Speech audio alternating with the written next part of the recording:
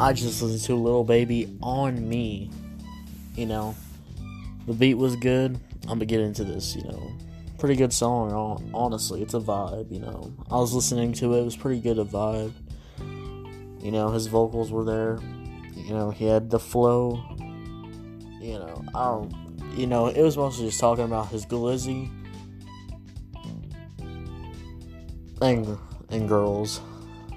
Let's making an episode, Tegan, talking to the audience. Oh my god, he's just so slow at his mind. Oh my god. But yeah, I listened to the song. Pretty good song. The beat, again, the beat was pretty generic, but the fat bass, that fat 808 in there, and then you got the hi-hats, you got the drums that pretty slap hard, but the fat 808 bass really carries the song. And then his vocals were good, his delivery. And this year Lil Baby really has, Lil Baby's old music I didn't care for at all. Not gonna lie, I really didn't care for any of his music. But his new project, and then his other song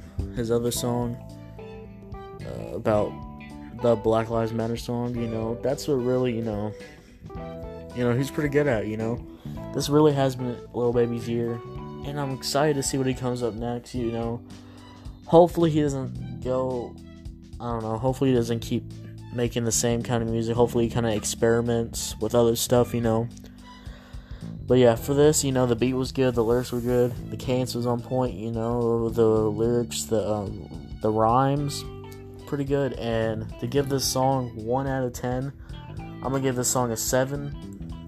The only reason I give it a 7 is because the beat was a little generic. It was one of those YouTube fat 808 beats that literally put so much reverb on the 808. But other than that, it was pretty good. The beat was dry. The lyrics got dry at one point when he was on his second verse. He kind of got a little dry there, a little stale, but it's a pretty good song. It's just a vibe. So thank you for listening. And these are quick little reviews, before the big stuff comes out, where we actually have big stuff coming out. And yeah, thanks for listening, and I will see y'all on December 20th with a big reaction coming up. I will not tell you who the song is. Alright, it's gonna be pretty good. So yeah, I'll see y'all later.